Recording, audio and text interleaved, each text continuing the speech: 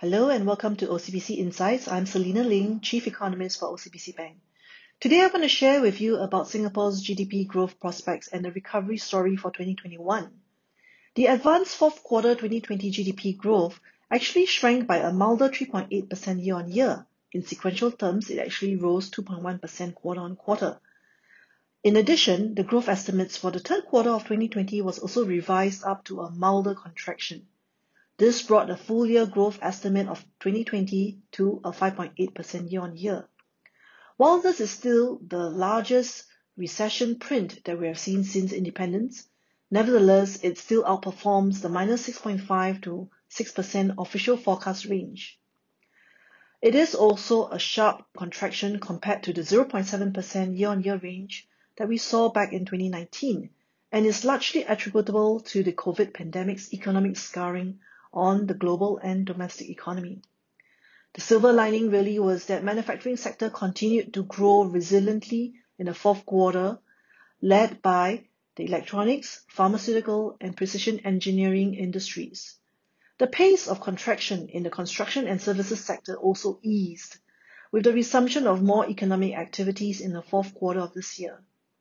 We saw steady momentum in the info and comms sectors, finance and insurance, due to the global demand for cloud computing, cybersecurity, and e-commerce services, as well as the risk-on market sentiments respectively.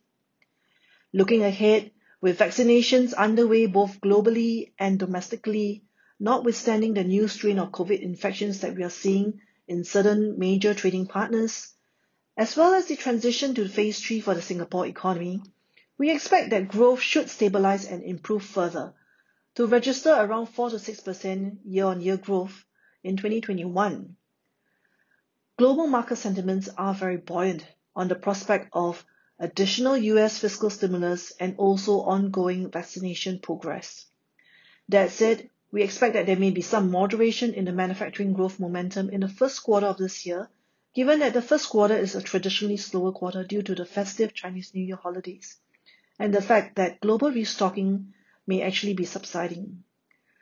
The second quarter of 2021 is likely to see a big surge in growth, mainly because of the very low base that we saw last year due to the earlier circuit breaker period. If vaccination efforts prove effective globally and domestically, we do think that business and consumer confidence will likely improve further. As such, the timing of when international borders will reopen remains key to when the wholesale and retail, accommodation and food services and other services industries in Singapore will actually recover. On the policy front, we expect that the Budget 2021, which is due to be announced on 16th of February, will likely remain supportive. We are looking for a modestly expansionary budget, but this will likely stand in the shadow of the unprecedented policy support that we saw last year. Market hopes that continued fiscal support will be given for key hard-hit sectors like aviation, tourism, and other hospitality-related industries. But there may be greater recalibration of the support levels in order to reprioritize the rebuilding of a post-COVID growth environment. On the monetary policy front, we think the MAS policy is likely to remain very accommodative through 2021 by maintaining the Sing-Near policy slope at neutral, at least through April 2021. Until we get the core CPI reverting clearly back to positive territory this year, there is really no rush to recalibrate monetary policy settings yet. As such, we do think that the growth recovery story will continue to gain traction into the second half of 2021. Thank you. This has been a podcast from OCBC Bank. Follow us on Spotify for more episodes like the one you've just heard.